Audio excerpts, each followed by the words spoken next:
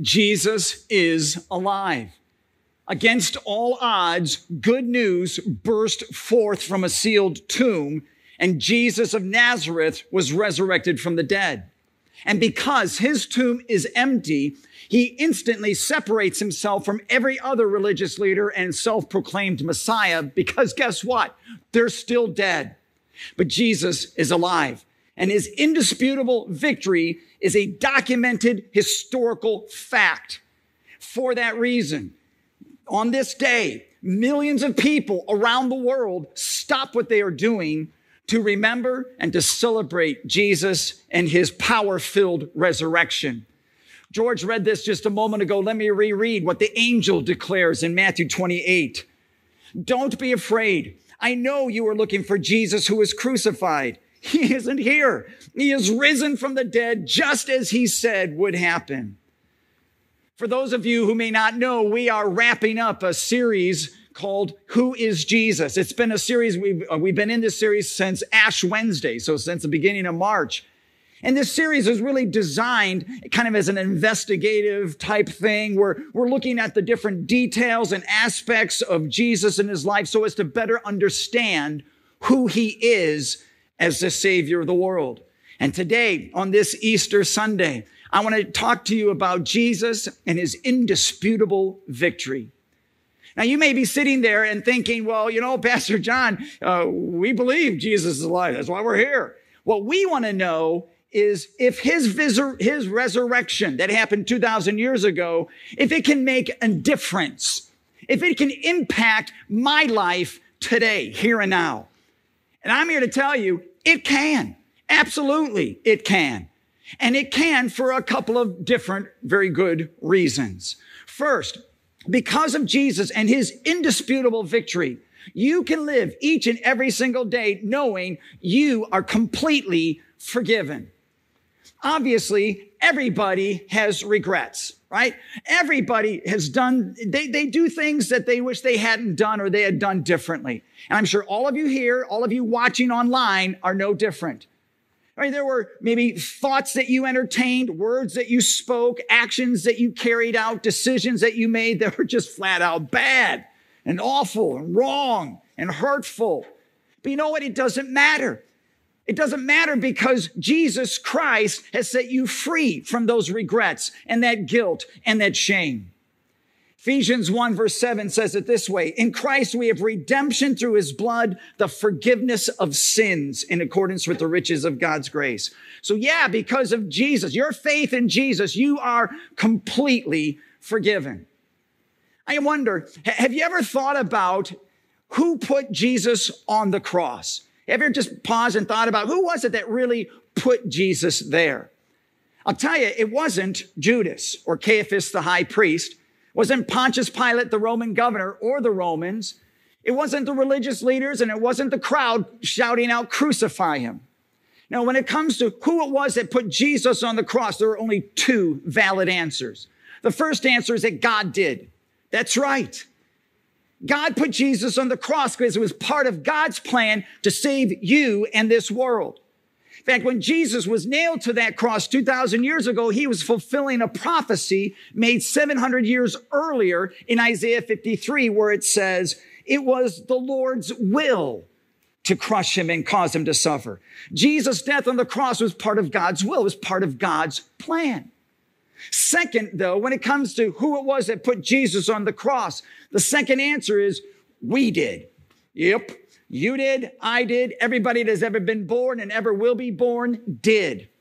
Of course, if we hadn't sinned, then Jesus wouldn't have had to die.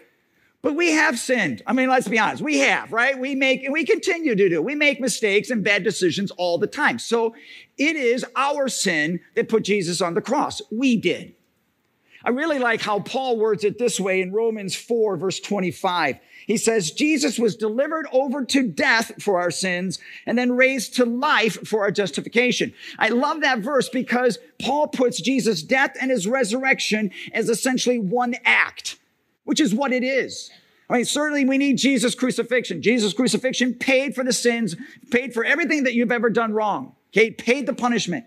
But you also need Jesus' resurrection. Because Jesus' resurrection demonstrates that his sacrifice on the cross was accepted by God as a sufficient payment for those sins. So you need Jesus' death, but you also need Jesus' resurrection. All right? His death is important, but his resurrection is even more important. Because as it says in 1 Corinthians 15, if Christ has not been raised, your faith is futile. You are still in your sins. But Jesus is alive, right? He is alive, and his death, coupled with his very important resurrection, means that you can live each and every single day knowing that through faith in Jesus as your Savior, you are completely, totally, undeniably forgiven. Second, because of Jesus and his indisputable victory, you can live each day knowing that you don't have to fear death. I know there are a lot of people in this world who are scared of dying, and I get that. But I want you to know Jesus has freed you from that fear of death as well. And he's done that in a couple of ways. For example, in Hebrews 2, it says, since the children have flesh and blood, Christ too shared in their humanity so that by his death, he might destroy him who holds the power of death, that is, the devil. And here it is, free those who all their lives were held in slavery by their fear of death. Okay, so what does all that mean? It means that because Jesus has taken the consequences of your sin and has nailed them to his cross, you don't have to live in fear that someday you're going to be eternally separated from him in a place called hell. You don't have to be afraid of that because of Jesus' death and resurrection. Jesus has removed the fear of eternal death for you. And that is something you want to hang on to. That knowledge, don't let that go, because the devil, he loves to dangle that fear over your head. He loves to accuse you and to threaten you and say, oh, after all those things you've done wrong, are you kidding me? Yeah, you're going to hell. You deserve eternal death. But I'm here to say, thanks be to God, Jesus has set you free. He has set you free from those accusations because he has taken that power away from Satan. You understand that? By his death and resurrection, he has taken that power of the devil to accuse you like that anymore. So what does that mean? It means you don't have to live in fear of eternal death. But it gets better. 1 Corinthians 15 says, death has been swallowed up in victory. So Jesus coming back to life also means that death is not the end of life, right? In other words, Jesus' resurrection proves there is life after death. So that fear is removed too. If Jesus, of course, had not come back, he had not come back from the grave on that first Easter morning, then yeah, you, me, and everyone else, this life would be it, and then it would be over. But it's not it. Jesus says in John 11, I love these words. Jesus says, I am the resurrection and the life. He who believes in me will live, even though he dies. So because Jesus lives, you will live too. Now, of course, the $95 question is, how do you know that Jesus really is alive? How do you know for sure he rose from the dead? And I can tell you, we can know that because so many people saw Jesus alive after that first Easter morning, and it changed their lives. Think about the disciples, right? Jesus' followers. After Jesus died, they were seriously messed up. They were scared. They felt defeated, demoralized, felt hopeless. And then they saw Jesus and that fear vanished, right? They were ready to take on the world. Why? Because they saw Jesus alive. Peter talks about this. He says, we did not follow cleverly invented stories when we told you about the power and coming of our Lord Jesus Christ, but we were eyewitnesses of his majesty. So the disciples were able to live without fear because the disciples saw Jesus alive. But of course, the disciples weren't the only ones who saw Jesus alive. Jesus was traveling throughout Jerusalem for the next 40 days, so lots of people saw him alive. Paul lists some of those people out. In 1 Corinthians 15, he says, Christ was buried and he was raised from the dead on the third day. And here we go. He was seen by Peter and then by the 12. After that, he was seen by more than 500 of his followers at one time. Then he was seen by James, was his brother, his stepbrother, who was not a believer at first. And later by all the apostles, last of all, Paul says, I also saw him. So for 40 days, Jesus was seen by hundreds of people. And I don't know about you, but in my book, that counts as conclusive proof. Seriously, having that many eyewitnesses to an event will stand up in any court, anywhere in the world. Maybe think about it this way. Imagine that I spoke to you and said that last week, as I was driving through the Metro Parks, down here in Millstream Run, real close to us, as I was driving through the Metro Parks, to my amazement, I saw the Queen of England. I saw Queen Elizabeth. I mean, you're standing there doing the whole Queen wave, saying, hello, park people. She was doing all of that. Now, if I had said that to you, you might doubt me. You might doubt me because of my lousy impersonation, but you might also doubt me because it's just me, right? I'm just one person. But now let's play this out. Let's say over the next couple of days, you have people coming up to you and say, oh, yeah, I saw her too. She's been in Ohio for like the last 40 days. She's standing at the Best Western in Strongsville. And then a couple other people, I didn't think people would laugh at that, but it was nice. And then a couple other people come and say, yeah, we had breakfast with her just a couple of days ago. And another person said, yeah, I had supper with her last week. And another person says, yeah, I was at this symposium where she spoke. And there's, 500 other of us there. If you had all of those people say, if those eyewitnesses had backed up my claim like that, you had heard them say all those things, what would that do to your doubt? It'd be different now, wouldn't it? Because it's not just me anymore. Right? It's eyewitness after eyewitness after eyewitness backing up my claim. And here's where I'm going with this. 2,000 years ago, Jesus died on a cross. 3 days later, he rose from the dead. And because there were hundreds and hundreds of eyewitnesses who saw him alive, we can know that this is not some myth. This isn't some fairy tale. It is legitimately, it's a thing that happened. It's legit. Jesus is alive. And that means death is not the end. It's not. Through faith in Christ as your personal Savior, you can know that there's more to life to this than just this life. Much, much more. And it's all because of Jesus. Because of Jesus, you don't have to be afraid of death. You don't have to. Which leads me right into this third truth about Jesus and his indisputable victory. Because of that indisputable victory, you can live each and every day knowing that you have an eternal home waiting for you.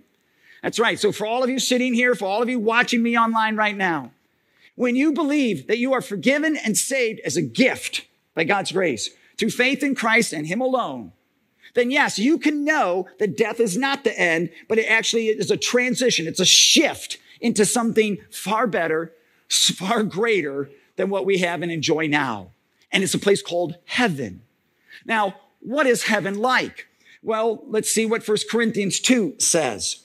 No eye has seen, no ear has heard, no mind has conceived what God has prepared for those who love him.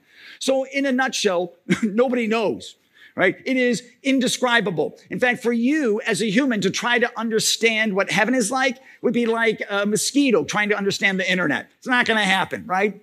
Beyond comprehension. It's just not going to happen. Still, people try, don't they? And as a result, a lot of people today have what I would call a TV version of heaven. And you know what this is, because you've seen it on TV. You've seen it in the movies. It's where you're in heaven and there's this fog that covers your feet, right? Serious. And what's the color? It's all white. And there's nothing else. And I got a problem with that, because if God created all of the different colors of the rainbow, why would he create heaven to be so boring as all white? And the fact is he didn't. Heaven is going to be incredibly breathtaking.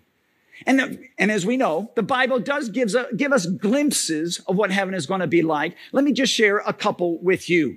First, heaven is going to be a place of perfect beauty. And I say that because God created this world beautifully. Granted, this world is broken.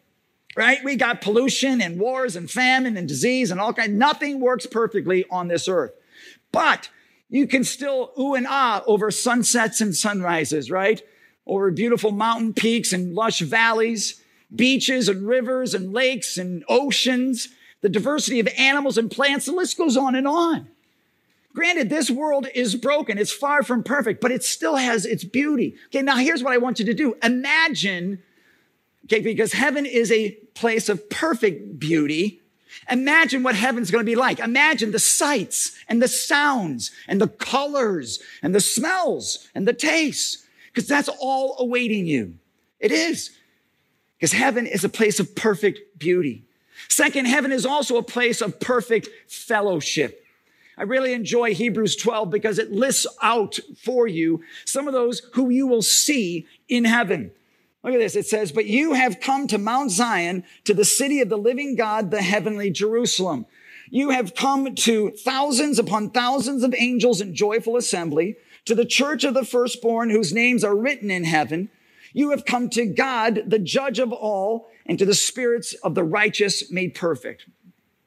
Wow, I don't know if you caught them all, but certainly when you are in heaven, you are going to see God and all the angels, but you're also going to see all the believers from the Old Testament, as well as all the believers in Jesus from the New Testament up to this point in time. And you're going to have this perfect fellowship, which again, we don't experience here on planet Earth because things are broken, right? People have problems with one another. Somebody says something, there's a misunderstanding, there's a reaction or maybe an overreaction, but not in heaven. There's no misunderstanding. There's no quarreling. There's no tension.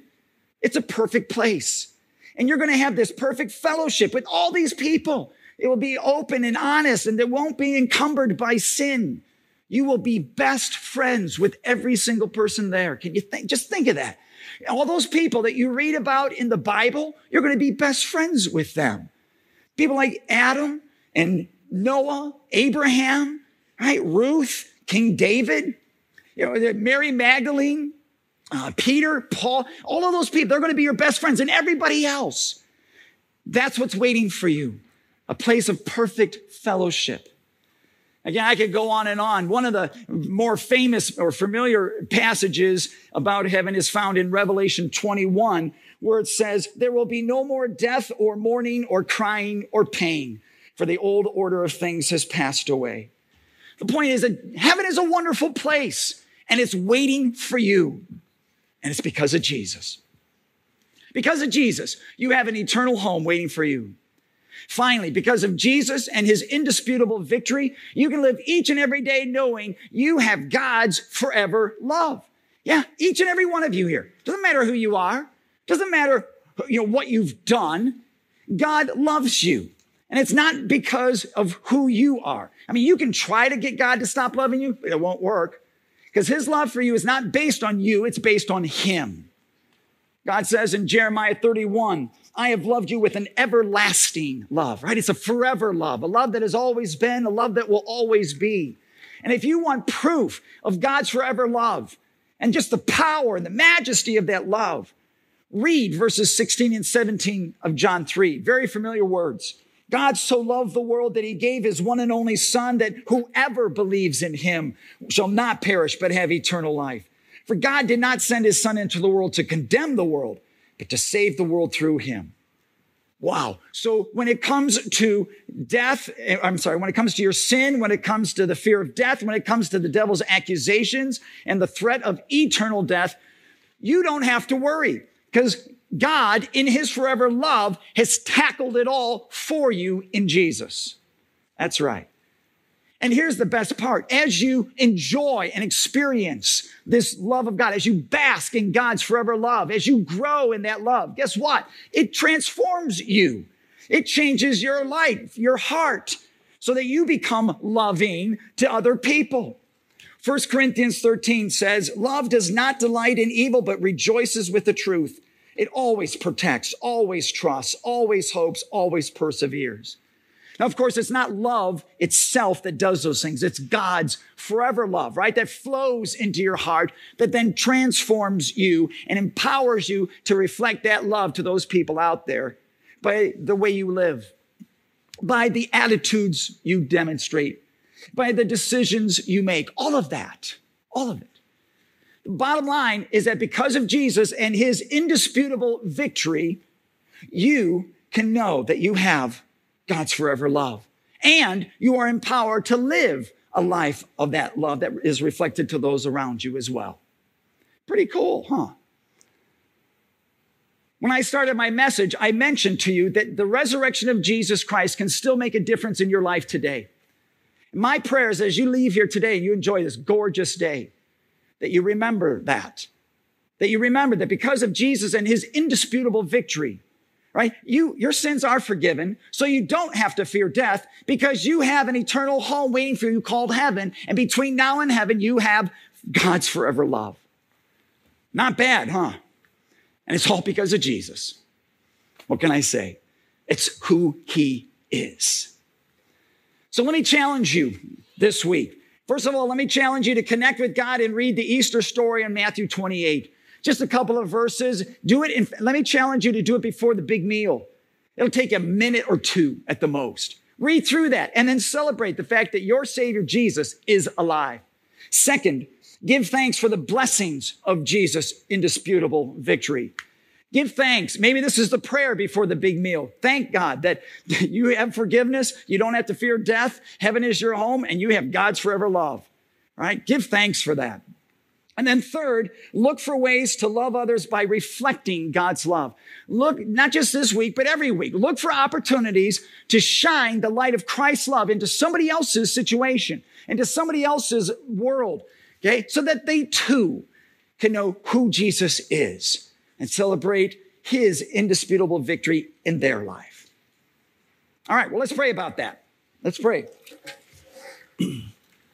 Lord Jesus, we thank you for dying on the cross and, of course, rising again so that we can live with the confident hope that as a gift of your grace, we are forgiven and saved. Thank you for this glorious day and your indisputable victory that you have won for us all. Lord Jesus, we love you and we pray this in your holy and mighty name. And all God's people said, Amen. Amen.